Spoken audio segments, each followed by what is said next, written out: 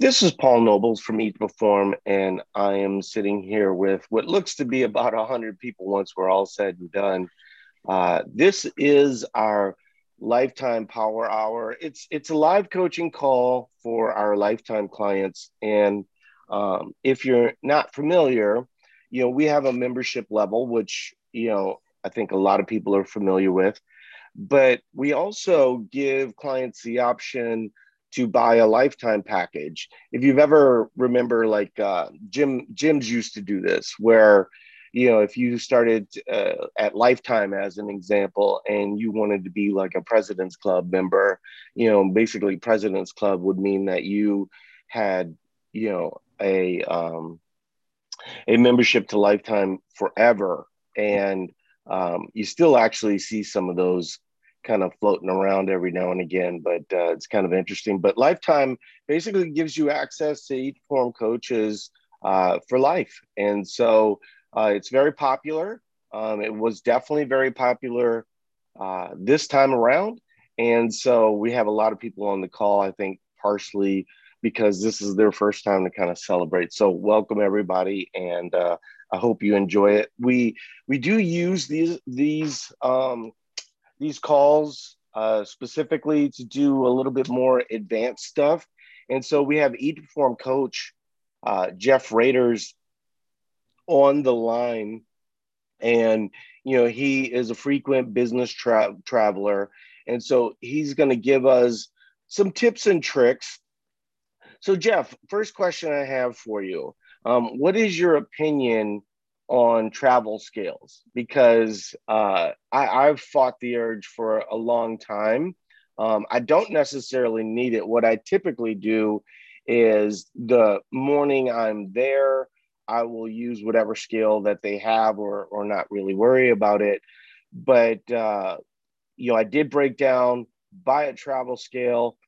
I think what happens, at least in my case, um, I will weigh myself, and I think a lot of people will admit to this, that they're not just overdoing it. A lot of times they're underdoing it, right? That's at least my case. And so what I'll do is just check my weight as I'm going, and then it will then allow me to, if I'm under, I can know that that's a day I want to kind of push things a little bit more. And I'll walk through a little bit about how maybe some vacation stuff if Jeff doesn't cover it. So Jeff is actually at a family event, so he is in his car using the Wi-Fi from the house, and I'm not sure if we're having problems or not. But Jeff, can you hear me? The video to make sure we didn't have any issues. So, um, Okay. when it comes to travel scales, I personally don't carry one with me when I travel for work. I just don't have the room in my bag, and nor really have the time some mornings to get into that. The biggest thing that I do is I just stick to the plan. And for me, that starts out with breakfast, having a pre-portioned smoothie. So if you look on the meal prep group, I kind of shot a video a couple weeks ago where I have flaxseed and some powdered peanut powder that I make a smoothie with in the morning in my hotel room, and that really helps me start off the day, well. Especially because fat is my biggest commodity when I travel. Fat is the one thing that I have to watch the closest because everywhere you turn, there's fat in everything that you eat out, especially when you're looking at convenience foods. So I really try and start my morning off, with a nice good hit of protein as well as low fat because I know I need to, keep an eye on my fats throughout the day. So Jeff, you are a little pixelated. Um, I don't know if you can drive closer to the house or what. Yeah, But let me move.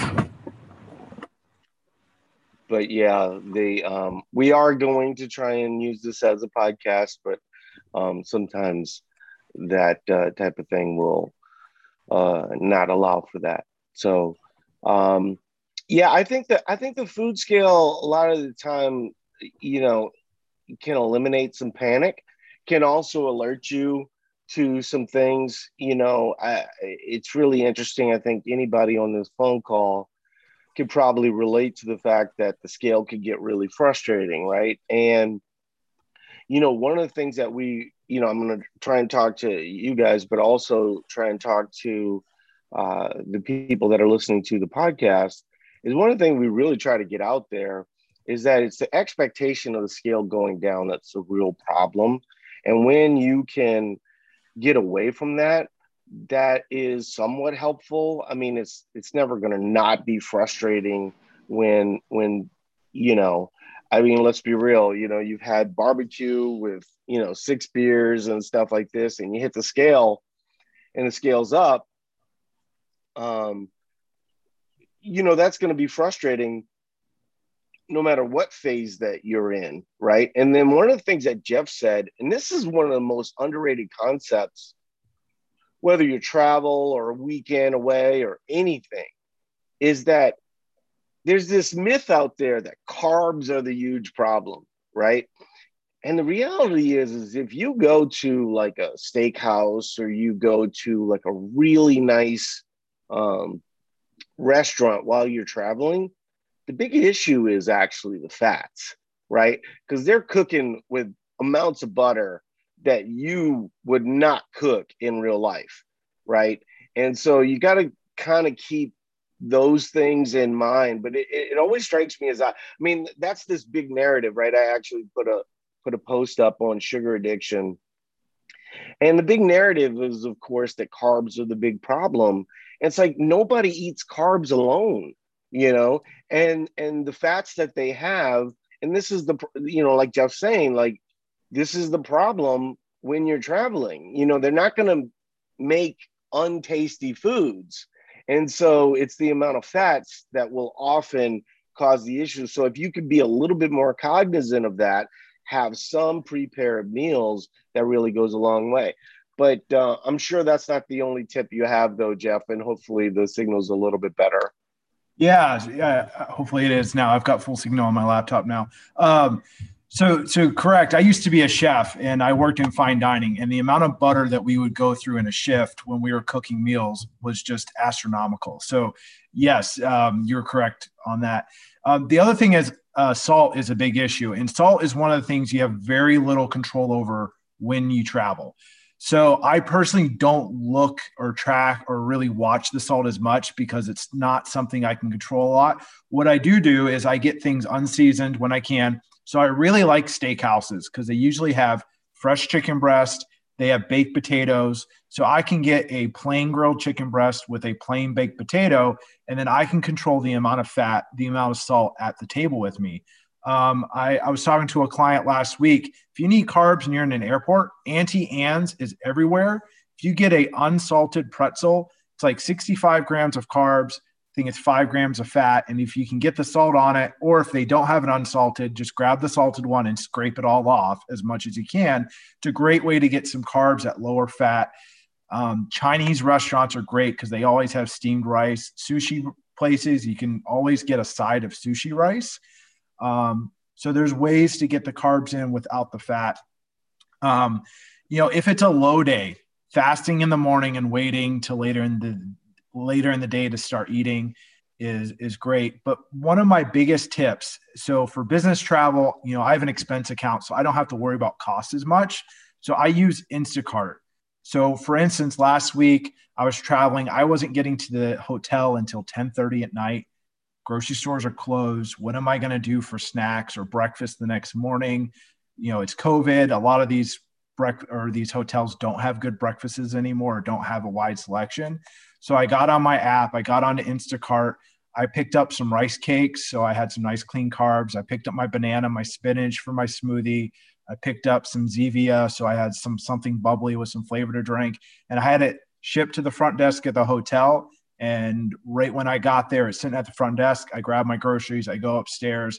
I don't have to worry about getting to, a grocery store. And so for business travel, that's a big thing. When it comes to personal travel, costs do become an avenue. So packing food with you, you'll see people on the meal planning page that will talk about, the food that they're packing in their suitcase. one big thing I started doing when I was first with Eat to Perform that I don't do much anymore, but it helped me, was I got a lunch box with a hot plate in the bottom of it. So if you go on Amazon, you can get these lunch boxes with a hot plate in the bottom. They've got them ones that can plug into a car and ones that can plug into an outlet. And what I did was I would take, so I go to the grocery store when I'm traveling, grab a bag of frozen cooked rice, put it in the bottom, grab a bag of frozen mixed vegetables, put a portion of that in there. Then I'd grab some grilled chicken breasts. So usually like Whole Foods at the deli counter, they'll have already cooked up proteins. So I'll usually grab a chicken breast and then I'll cut it with a butter knife in the hotel room. I'll put all that in the glass container that goes into the lunchbox. I'll put it in the freezer in the hotel room so it's chilled, and I'll put it in the lunchbox. You can take that through security as long as it has no liquid in it. So you can take food through the security. Yes, they're going to look at it, but they're going to look at it and go, oh, it's just food, and they'll put it back. And then when I get into the airport, whether or not I plug it in at the gate, or if you're traveling on an airplane that has plugs in between the seats, you can plug it in between the seats. It takes about 45 minutes to heat up, but then you've got a nice, freshly cooked hot meal. Especially if you're going transcontinental, you're going on a 5-hour plane flight, you can have a nice, healthy, fresh cooked meal on the airplane, or in your car on a long drive. That'll help you hit your macros and stay on plan. And I see somebody dropped a link in the chat box with it. But that's a great option. I actually had one day where I got upgraded to first class, and I had the first class meal, which was like this big. And then I got my meal out, and the stewardess was like, do you want another meal? I'm like, no, I'm good. I brought my meal with me. But that is something I did a lot when I was first with Eat to Perform and I was having troubles juggling the macros and hitting plan. That helped me have like one good meal that I knew would help get me off on a good base. So I think the thing that occurs to me, and I don't know if it's occurring to everyone else, but there's a great question, and I'm interested to hear your response. And I just want to let everyone know that I'm going to give the opposite response in a lot of these instances, and both are going to be right? It's just what fits for you in your situation. What I can say is that a lot of you are doing fat loss wrong, right? So you know that, you've been seeing all the stuff from Eat to Perform, you really like the idea, and you come in and you tell the coaches you want fat loss, so they put you on a weight loss program, and then 2 weeks in, you immediately have to go to your in-laws for 2 weeks, right? And then you don't have control over your food.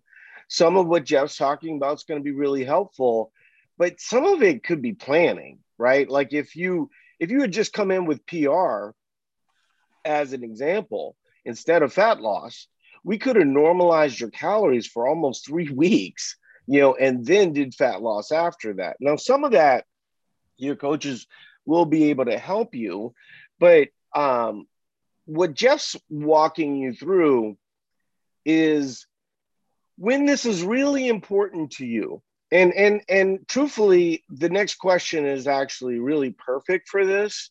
When this is really important to you, then you can do some of the things that Jeff is talking about. But when we're talking about PR, part of the idea of PR is to be a little bit flexible, right? So once we have your metabolism kind of revving up, ready to go, and let's say your calories are 2,000, 2,200, that does allow for a lot more flexibility than if you were eating in the order of 1,200 to 1,400, right? That's one of the big things. Like everyone talks about like Eat to Perform as if like, I just want you to eat more just because I want you to have like food freedom. I love the fact that many of you feel food freedom, but that's not why the program exists.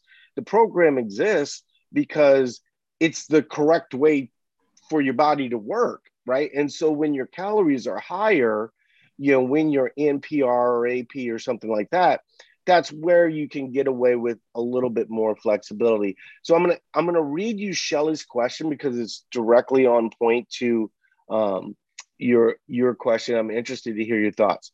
So, good morning. I was planning on asking my coach Jeff this question, but I will ask it here too. heading to Moab for 16 days. I've always wanted to go there. I've been through Utah. Most people don't know this. Utah is one of the most beautiful states in the country, but also beautiful places in the world. The amount of national parks is just unreal.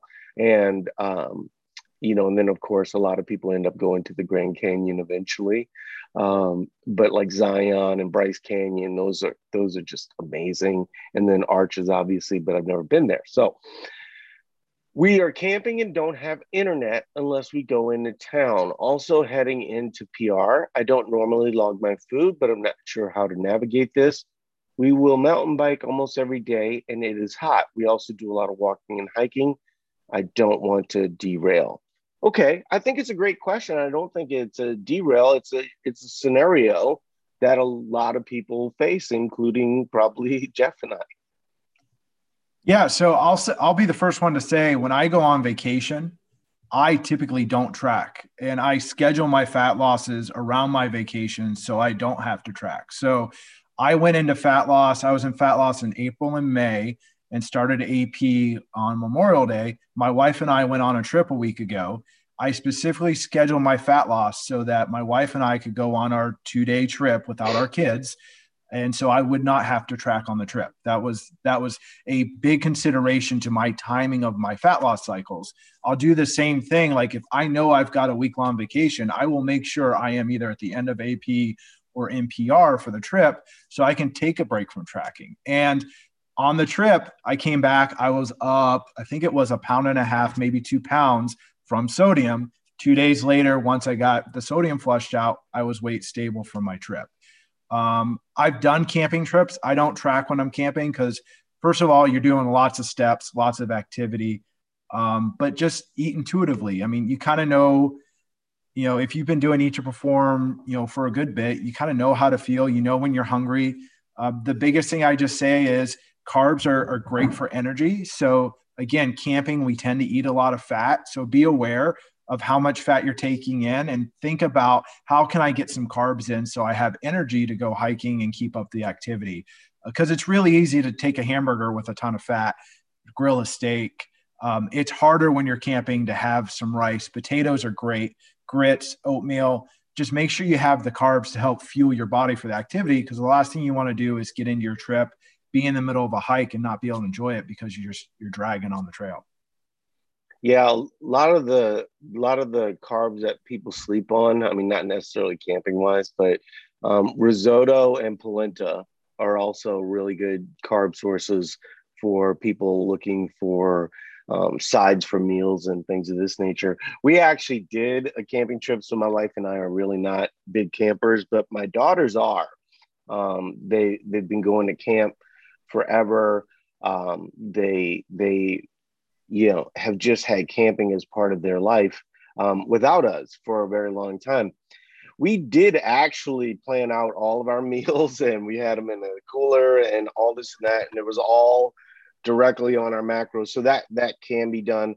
I would not recommend that per se. I think part of the idea of what we're doing, like if you think about like a lot of diet programs, it would cause you so much anxiety when you could not control your environment.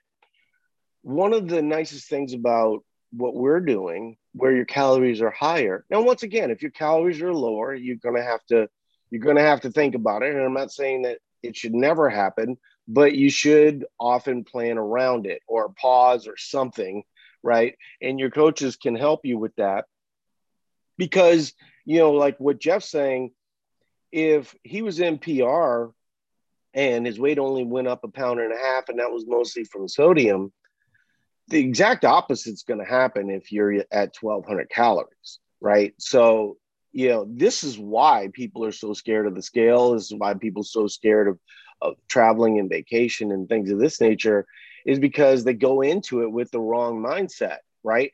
And if there's any one thing that we try to teach all of you is that, the goals that you want have to always be eventually, right? And I do have some strategies that are going to be a little bit different than what Jeff is talking about, but I think that they're relevant for this situation.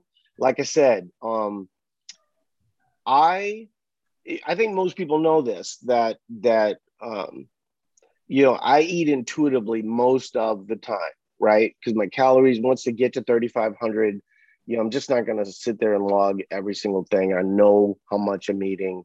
I'm eating 6 meals a day. I'm good in terms of calories, right? And so as long as I'm keeping those calories up, I do mix in a low day, 2 low days, obviously similar, same as all of you. But when I'm traveling, even if I'm in PR, sometimes it's okay for a little bit of a cleanup, right? And like when we're talking about Moab as an example, you're going to do a lot of hiking and mountain biking and things of this nature. And so I will eat a little bit more intuitively. Now, this is where I do like some level of fasting. Now, anytime we start talking about fasting, all of a sudden it triggers like some crazy part of everybody's brain, right? Where they're like, can I not eat for like 3 days? It's like, whoa, like, we're just talking about some level of understanding that's a little bit better. And so when we look at any type of fasting, all you're really trying to do is sort of manage your calories, right? And so when I'm at like a CrossFit event or something like this, the one thing that I allow for is to have kind of one meal, right? And so we know when you're traveling, like I said, steakhouses, dessert, things of this nature, that meal can easily get over 2,000 calories, right? So usually I'm going to fast. And that'll get me to around noon. If I'm feeling comfortable, I'll go even longer. I do like to have some carbohydrates, in what would ultimately be breakfast in that instance. And so a lot of times I'll just go to Starbucks and get two of the little oatmeal meals that they have, and just throw those in. Maybe have coffee. I don't typically have coffee past noon. But that's one thing that's sort of helpful for me. And then if a lot of times at those type of events, it's more networking for me. And so if I can convince everybody to have dinner at 5 o'clock, usually that's going to be a little bit better. And I think that what happens in that situation is that you're somewhat restrictive and it's a little bit uncomfortable. And so what happens is people are like, ooh, maybe I've lost some weight. Really don't use fasting that way. Like if we're using any kind of fasting strategy that's outside of fat loss, you're really trying to stay about even, right? You're really not trying to, lose weight. Now, I've used this strategy and unintuitively lost weight, but I don't get home and be like, yay, I'm down 2 pounds, let's keep it going. A lot of times I'll just try and normalize things just because I know the value in that, right? And I wrote an article about this earlier in the week where it was like, if you're constantly every time the scale, is down, and you just continue to do salads, you're really kind of not doing the plan. And so that would actually be a time where I would start logging again, is if I came from a 4 to 5 day trip and my calories unintuitively got lower. I will start to make sure that I'm getting in that 3,500 to 4,000 calories that are going to make me, grow muscle, fuel my workouts, things of that nature. And so, do you have any thoughts on that? So this is the part that that is important to that, because there's so much butter, and because it's cooked in a way that is just super high calories. I will typically have that meal lowish carb. I do like to have a little bit of starch with my meals, not nothing too crazy. just for digestion. And then I always have a dessert. In the last 15 years, I've never had a day without dessert, right? Um, and so you can fit all these things in. It's just a matter of strategy. And I think, the less rigid you can be, the better. I've been talking a lot about, my daughter who's in performance, and Carolyn's her coach, and I bring it up every single time. But she has struggled with, you know, she wants her macros to be perfect, right? And she feels, that she's seeing great success and happy with it and things of this nature. But she's had a few instances where, she's had to be a little bit more flexible, and it's frustrated her. And I've had to sort of walk her through that a little bit. Like the whole idea here of eating, she's now 2,500, probably going to be closer to 2,700. The whole point of eat 2,700 is that you can be flexible. But what you don't realize when you're eating 2,700 is that it's not as many calories as you kind of think it is, right? You can sort of realize, holy cow, I was probably overeating by quite a bit, when you realize that you have to kind of you have to be careful with those meals even at 2,700, right? So Jeff, so my evening meal is going to be mostly low carb, and then my dessert is going to be, sorbet or something like that, where it's not going to be like this massive calorie load for a dessert, or this big sugar thing that's going to cause a sugar crash when I sleep. But so Jeff, any strategies like that? Because there's just some times where, intuitively, you want to be able to kind of get through a stretch. Do you use any? I know you mentioned a few things so far, but anything a little bit specific? Yeah. So fasting definitely, when I'm, so I'm in sales. So I'm, from time to time can be taking clients out to a very nice dinner, which is going to be usually at a nice steakhouse with wine and, appetizers, entrees, dessert, post dinner drinks. So fasting is something I use a lot on those days. Something I help get me through the fast. Sonic Diet Cherry Limeades are great for, as a low calorie soda that you can have when you're traveling. But yeah, definitely limiting my caloric intake, so that earlier in the day, so I've got a big slot at the end of the day, and I'll try and pre-log that dinner, so I kind of know what I'm logging around, and I'll leave extra room. And I think that's probably one of the biggest things when I'm traveling. I always leave about 30 grams of carbs, and try to leave a good 10 to 15 grams of fat as my pre-bed snack. That way, if I'm at an event or I am out traveling with a group of people, and we end up going for ice cream, or we end up getting an appetizer I wasn't planning on, I've got something to rob from, so I can stay on plan. So that's important. So I usually carry with me, I usually have rice cakes in my bag as a snack for me. And then I usually have some of Justin's peanut butter individual pouches. And those are kind of what I use for macro caps at the end of the day. And so I usually log those as a macro cap, and then I rob from them when I need them in the day, so that I can stay on plan and I can adjust. Because let's face it, when you're traveling with a group of people, 3 or 4 or 5 other people, you don't always get to pick where you get to eat. You can't always pick a place that's going to fit your macros. So leaving some room in your plan to adjust is really important. The other thing I do want to touch base on Hey, is, Jeff, can I yeah, interrupt for just a yeah. second? Can you explain to people what a macro cap is? So a macro cap, so I find it very beneficial to eat some food before bed to help me sleep. So a macro cap is what I have as my pre-bed snack, and I have it every day. Even in fat loss, I have a macro cap, but it adjusts based upon the macros I have left. So if I look at my plan and I've got 20 grams of carbs, I've got 3 grams of fat, and I'm good on my protein, then I'm going to find a food that will fit that amount of macros. So I make sure I hit my plan for that day.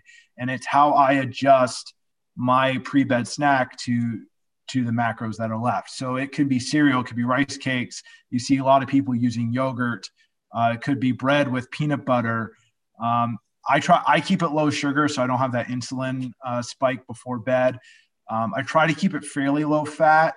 doesn't always work that way in PR, just because I feel like I sleep better when it's just carbs. So for me, it's usually popcorn or rice cakes or cereal. Or if I need protein, it might be a casein based protein drink. But it's how I round out my macros at the end of the day. Okay, yeah. So it's like a dessert. Yeah, it's like it's been brought up the last couple podcasts, and I'm not sure that every single Eat Performer knows about macro caps. And we actually probably need to do like some kind of, Jeff's macro caps or Sarah's macro caps, or yeah. just some different things for different ideas. But it's a way to round out your macros with kind of a desserty type thing without a huge amount of calories. I interrupted you. Do you remember where you Yep. were going to go? Okay. Yeah. So I want to touch on 2 points. I wanted to touch on tracking meals at restaurants that aren't in MyFitnessPal. And then I wanted to track on bloating while traveling, because you're going to approach both.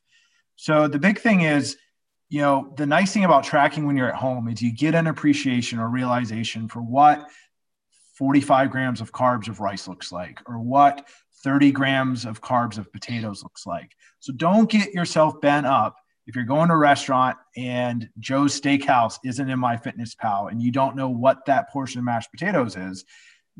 When it comes out on your plate, you can visualize that portion size. Once you taste it, you can gain an appreciation for kind of like how much fat's in it, and then find something in MyFitnessPal that's close and track it. Your food labels on your packaged foods you're buying from the grocery store aren't exact. So even if you're tracking at home and you're scanning those labels, you're never actually getting exactly what the plan says. That's why it's important to follow the plan and why we give the small range. But, find something close, track it. I travel. I was in 8 airports this week. That's how much I traveled this week. I'm going to be in 4 airports next week. You can do this and you can stay on plan. I'm down 55 pounds with Eat to Perform since I started. It's not as big of a deal. Don't get your head caught up in being exact on macros. Find something close and adjust. Also bloating. When you're traveling and you're eating, you're going to get bloated. It's going to happen. You're going to have sodium. There are going to be days that you're going to track the best you can and it's going to be off. You're going to wake up the next day and go, wow, I feel like I had more fat yesterday than what I tracked. It happens. Your body's going to work through it. But just expect the bloat, because too is I find myself eating a lot more processed carbs when I travel versus when I'm home, I'm eating more whole carbs. That transition too is going to lead for your body's digestion to kind of get backed up a little bit or get thrown for a loop. And so when you come home, you step on the scale, you might be 5 pounds heavier. Get back on plan, let a week go by. And in my experience, it usually kind of levels out. Now, I do a lot of traveling back to back. So my coaches always get frustrated because a lot of times they get 2 weights a week. They get Saturday, they get Sunday, and then I'm back out on the road. So we don't always get the day after the low day weight that I want to see. But that's where the communication comes in, and just keep plugging away on plan and stick with it. It does work, and don't get caught up in your head. So I'm not sure that this is going to be a tip that everyone can use, because sometimes travel can be a little bit difficult. And I'm thinking more vacation. And then there is a question that Allison asked that's specific to something that you said that is kind of an interesting topic. So we'll get into that here in just a second. But when we travel, so we're actually headed to Mexico this next weekend. And one of the things that we found, especially with our family, now there's cost as a concern here, so I'm not suggesting that you don't, but we would spend so much of our vacation around mealtime, right? And what everyone wanted to eat and things of this nature. And it got really frustrating a lot. And then I would say once my girls were around 10, we kind of had the opportunity for a club level, right? And if you've never had club level, I think Marriott has them at most of their places. Some, probably maybe the higher end ones. And what club level is about 6 times a day, there's kind of a nicer cafeteria where they have like smaller meals. And, they're always going to have breakfast. Um, their dinners, they're not these massive dinners that you would normally experience. And so when, we're eating club level, you I think there's some with alcohol, some without alcohol. But for my wife and I, we tend to go to the ones with alcohol because my wife does drink, and she wants to have a glass of wine when she's on vacation most nights, right? And they'll allow you to take the food out of the area, and you can bring it to your room or whatever. But it's a great way to control portions, and you end up eating like much smaller meals than if you spent most of your day kind of thinking about the meal that you were going to eat. So when we go this next week here, we probably aren't going to go to any restaurants unless there's a restaurant specific to that area that we just have to go to, right? So I think that that's a really good thing. I think when traveling, there's a lot of little things that you can do. I'm sorry, vacation wise, bars, protein drinks, things of this nature. All of those things can really help.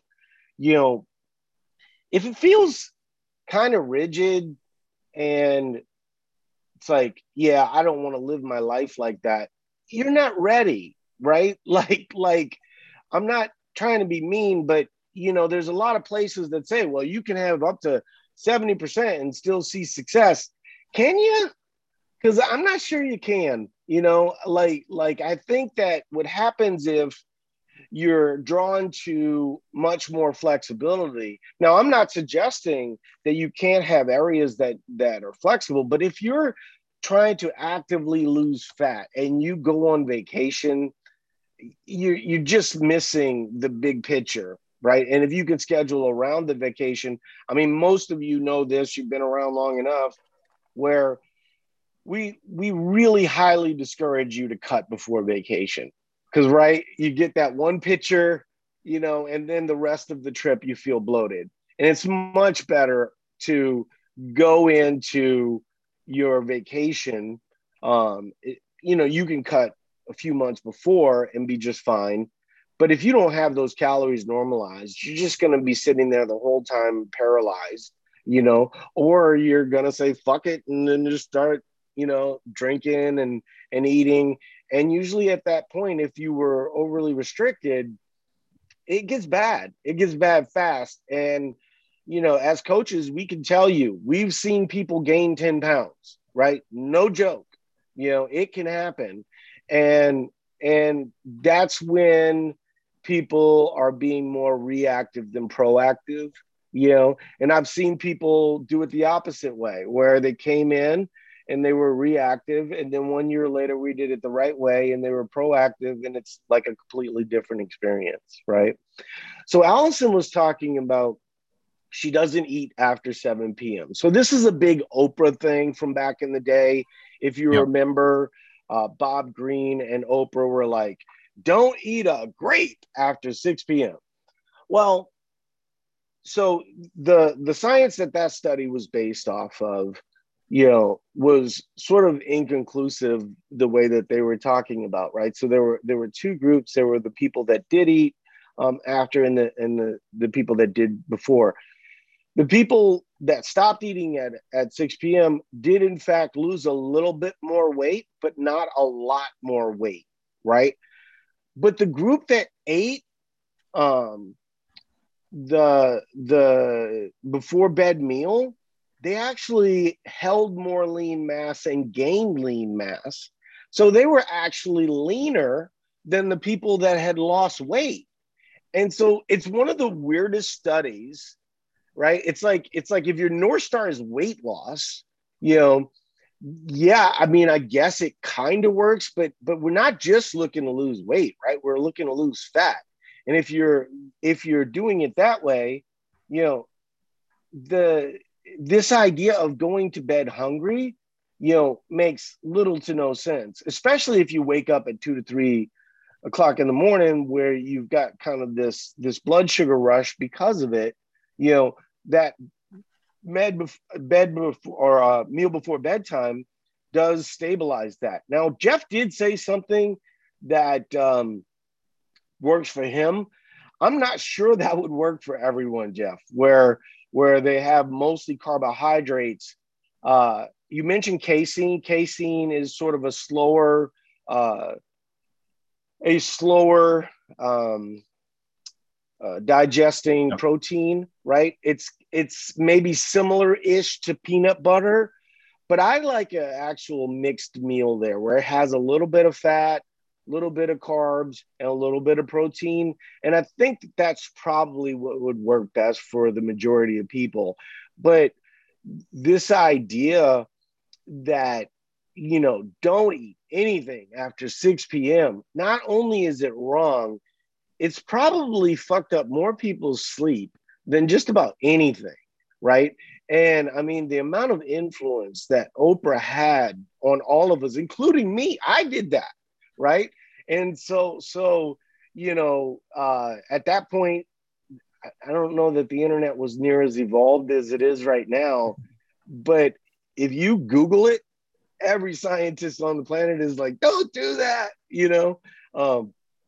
And the reason is because it messes with your sleep. And so that's something to kind of keep in mind. So I want to move to questions, Jeff. Is there anything that you can think of that you desperately want to get out to everyone that we haven't covered so far? Well, just on the point of sleep's something I always struggle with when I travel. Different hotel rooms, different air conditioning, different beds, pillows, everything. And I don't drink alcohol when I travel. I stopped that many years ago, and it really came from I stopped drinking alcohol and realized that I sleep so much better. And it's one thing that I do struggle with on business trips when I'm with colleagues, because everybody goes to the bar and they have beers before they go back to the hotel at night. And I just explained to them that I just prefer not to drink. I have no problem drinking. When I'm with a client, I do have a drink with dinner. I will have a glass of wine. But as a regular rule, when I travel, I don't drink. And the biggest reason is it helps me sleep better when I do travel. And so I just don't do it. That is actually a really good tip. I think the other thing too, especially if you're on vacation and let's say that you do drink and then you do wake up at 4 a.m. One of the things that I've talked a lot about, and I don't want to get into a lot of it because there's, a lot of it is anecdotal, but they talk about it in the book, Why We Sleep. I think, is that what it's called? By Matthew, oh shoot, it's too early in the morning. I can't remember his name, but I know one of his names is Matthew. But Walker, anyway, Matthew Walker, yeah. And it's Why We Sleep? Yes. Okay. Yeah. And so if I wake up at 4, a lot of times I'll go down to the business center or whatever and just kind of check in on Eat to Perform, and maybe I'll write an article or something. But my big thing is really getting in kind of 8 hours through a number of times of sleep, or getting close, right? If I get to 7, I'm fine, the good majority of the time. And then usually I'll sleep better. What happens is that if you wake up at 4 and you don't nap and you don't do these other things, what ends up happening is that you end up kind of making that the norm. So let's say that you slept 5 hours that night, you went to bed at 11, you woke up at 4. You're more likely to wake up again at 4 because you're overtired, you're getting to deeper sleep. This happens with melatonin a lot, by the way, where people start taking melatonin, especially in like some really big doses, and they get to deeper sleep fast, but they wake up earlier and they feel awake. And then 4 hours later, they're tired and realize that they haven't had enough. If you can get in naps, or like, if you wake up at 4 and you could, sleep till, get back to sleep at 7, sleep till maybe 8:30, something of that nature. It's just putting sleep in the bank, right? And that's helpful. And what I find is that if I can accumulate up to 8 hours sleep, it actually makes my sleep better the next night. I'm more likely to sleep 8 hours the next night than I would be if I just gutted it out, right? And, suffered through the rest of the day. And your family's like, why is mom and dad so angry? It's like, because she hasn't slept, and then you kind of have the cycle going. So, remember that vacation or travel, in some instances, I think Jeff would probably admit, unless you're flying, you probably do have more flexibility, right? Because you don't have soccer games and all the other things that you have. So you can get away with some things that you can't normally get away with. So that I wanted to bring that up. All right. So Danielle's asking questions. She was asking for other people's experiences. I would highly discourage everyone from this. I'm going to tell you my experience with it, and it mirrors your experience. But this happens a lot where people want to hear what other EAT performers, and I would say 9 times out of 10, it's not relevant to your situation, right? And so, we actively discourage this in the community group. There's still some that get through because it's like, what are you guys eating for fats? That kind of thing. So we will allow some of those things, but we really want it to be more celebration of just all the accomplishments that everybody's making, and sort of rising everyone up, rather than going into these deep discussions that really you should be having with your doctor, right? So she said, so I started ETP in March, between fat loss and my TSH checked a couple weeks ago. I don't have any history of thyroid issues, but my TSH has dropped and is now a tad on the hyperthyroid end. I'm not super concerned about it because I don't have symptoms of hyperthyroid, but I know other podcasts have mentioned improvement in TSH, but has anyone else had this happen? So I've had this happen, and I talk about it fair amount. Sounds like you're not medicated. I would say that would be one example, where anybody else talking about your experience that is on medication, which I would say on this phone call, there's 67 people. I'd venture to say 30 of them are on thyroid medication, right? It's very, very common in our age range of, 45 to say 65. And so if you're not on medication, your experience is different than their experience. I'm not on medication, so I can speak to what you're saying a little bit. It's very well known that when you undereat, your thyroid's compromised, right? And it's one of the things that actually bothers me about a lot of diet programs, even super sciencey ones, where there's hyperthyroid, where you're talking about where your thyroid is sort of speeding things up, and then there's hypothyroid, where it's slowing things down. And the majority of people, when dieting, are struggling with hypothyroid. Hyperthyroid is when your TSH numbers are going down, and food does help that, right? Because, it's a little bit of your metabolism coming back into place. I'm not a doctor, right? So keep that in mind. This is really just my opinion, but it's my opinion based on 10,000 clients that are dealing with this kind of stuff. And personally, my TSH numbers, when I first started off, this was pre to perform, I didn't want to go on medication if I could deal with it dieting wise. And I knew that I basically came from 10 years of dieting. And it wasn't just 10 years of dieting. Towards the end, I was eating quite a bit, but I was also working out quite a bit. And that also affects your thyroid, right? Where you're just kind of overdoing things too much. And so when, my doctor said it, initially I did take the medication. It was a small dose of Synthroid, and I did feel better. And it was like, I felt like so much better that I was like, it scared me. And I was like, you know what? I was like, is it okay if I reverse my position on this? Um, and so I did, and I've not been on medication since this. I need everybody to stay muted if you're have a question.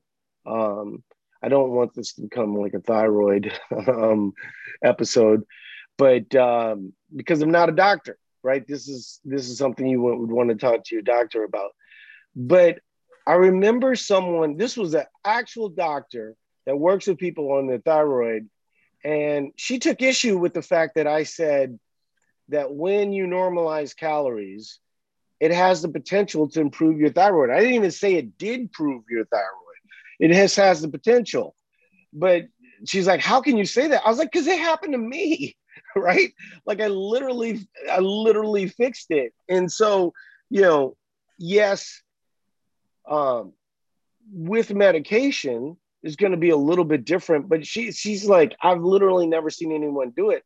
I was like, is it possible that literally never everyone? I mean, she had a relationship with the dieting program. Is it possible you've never seen it because virtually everyone you know is on like an extreme diet all the time?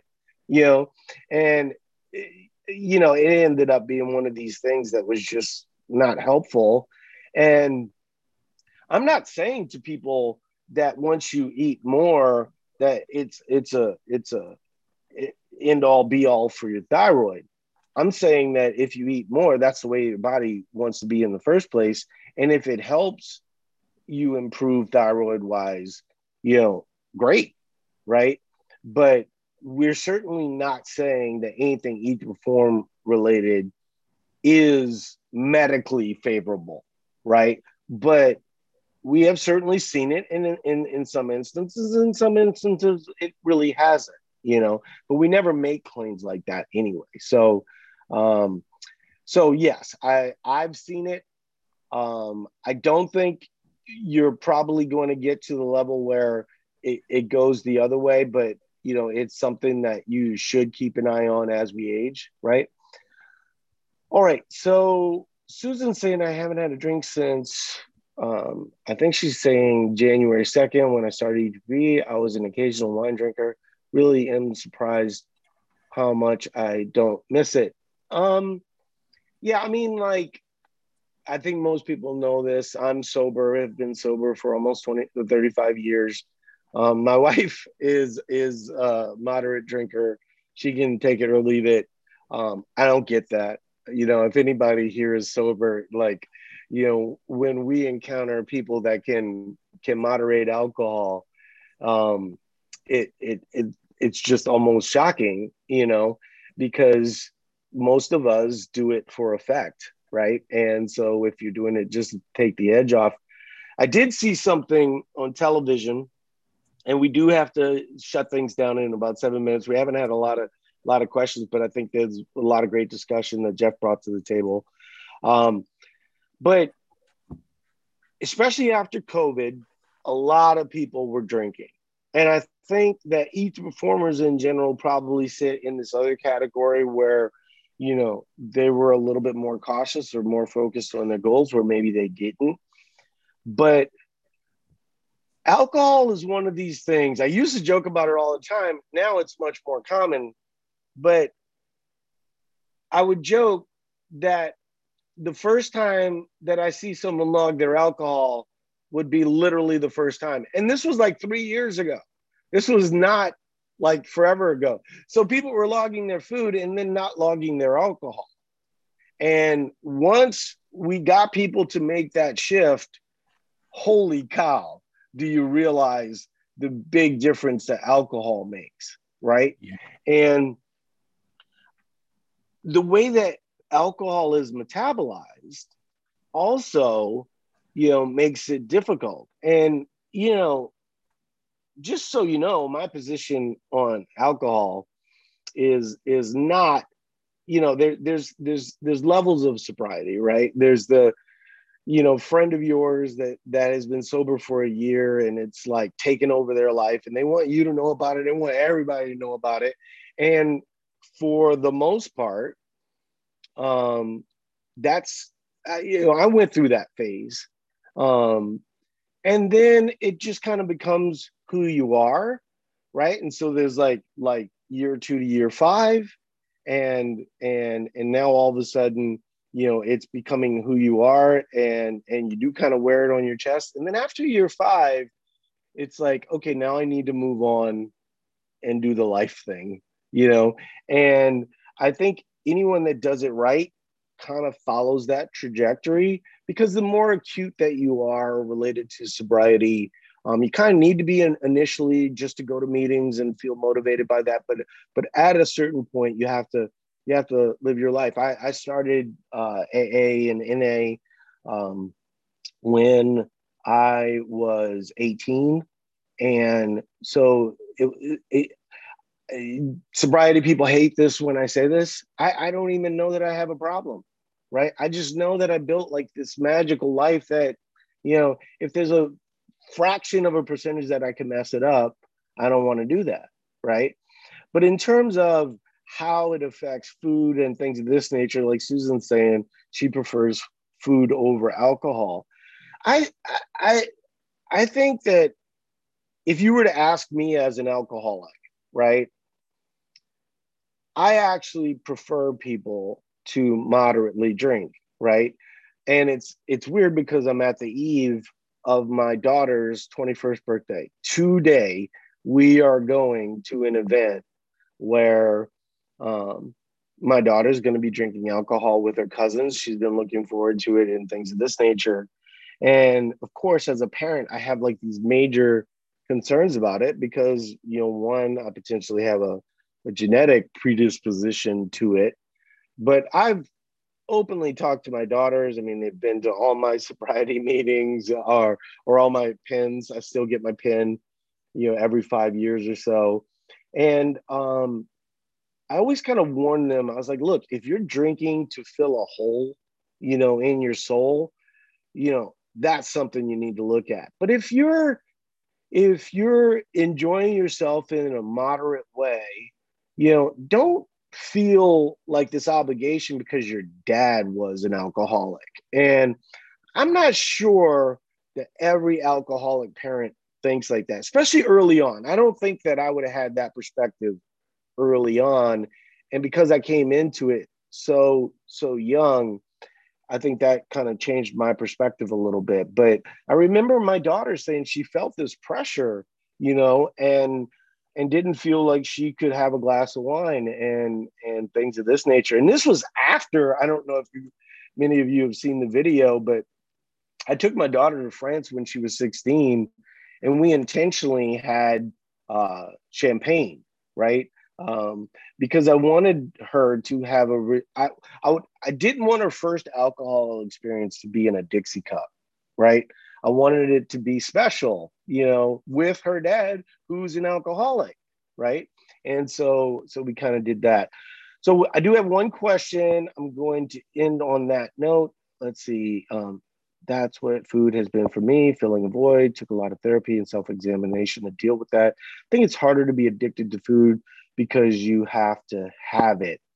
Yeah, I think kind of food addiction, sugar addiction, a lot of these types of things really comes down to a lot of people working against their own biology, right? And so if you view yourself as food addicted, it's almost like you're being attacked by food, right? And if your North Star is wanting to lose weight all the time and things of this nature, you are working against your biology. The majority of the time, your body wants to be fed.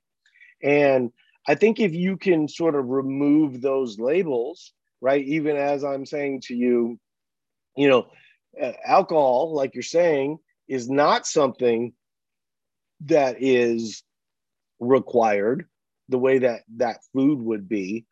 But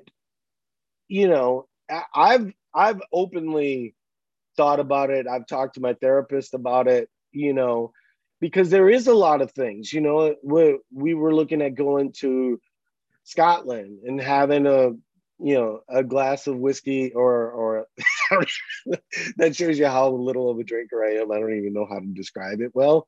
But like if you're in Dublin and you want to have a Guinness or something of this nature, it is a void in your life, and I've had discussions with my therapist about that, and maybe reintroducing it one day. For me, having those discussions and that open-ended idea has nothing to do with the fact that I'm potentially going to drink or not, right? It's sort of opening up that box. I know we all kind of want to, put something in a box, shut that box, and never have to deal with it again. I actually find that life is better when you open the box and you re-examine these things differently. And very quickly, I remember, I was talking to my therapist about potentially wanting it just for those moments where maybe I'm not an addict, maybe the improvements I've made in my life, that allow. And then my wife, like that night, had an experience with drinking where it had affected her sleep, and she stayed up till 2 a.m. And that's where I know I might not be an addict, but I love my sleep so much. There's no way I would mess with it. And so I think be careful with the labeling, food addiction. I think a lot of people with food addiction and sugar addiction do that without talking to a doctor. I think it's important that you talk to a doctor to make those kind of determinations. So, all right. Well, I appreciate everybody being here. I'm so happy for all the people that signed up through Lifetime. Lifetime is a core, product for Eat to Perform. We always want to be this long-term solution for you. When we built the program, there's this idea of it's not a diet, it's a lifestyle. I always felt like that was always a lifestyle of under eating. And I wanted to counter that with Lifetime, right? And I wanted to counter it with this idea that for the rest of our life, we're going to be discovering, the best us. And, all these people that and they are definite 100% that low carb or fasting or super restricted dieting is the absolute answer. Think of anyone in your life that is truly smart, that is truly profound. More often than not, they are like, it depends, right? And they the most enlightened people have the most questions. And that's what I would encourage all of you to be for life, right? So appreciate everybody being here, and we'll talk to everyone later. And oh, by the way, this was a good one, so we will shoot this up on the podcast if you came in midstream. Talk to you later.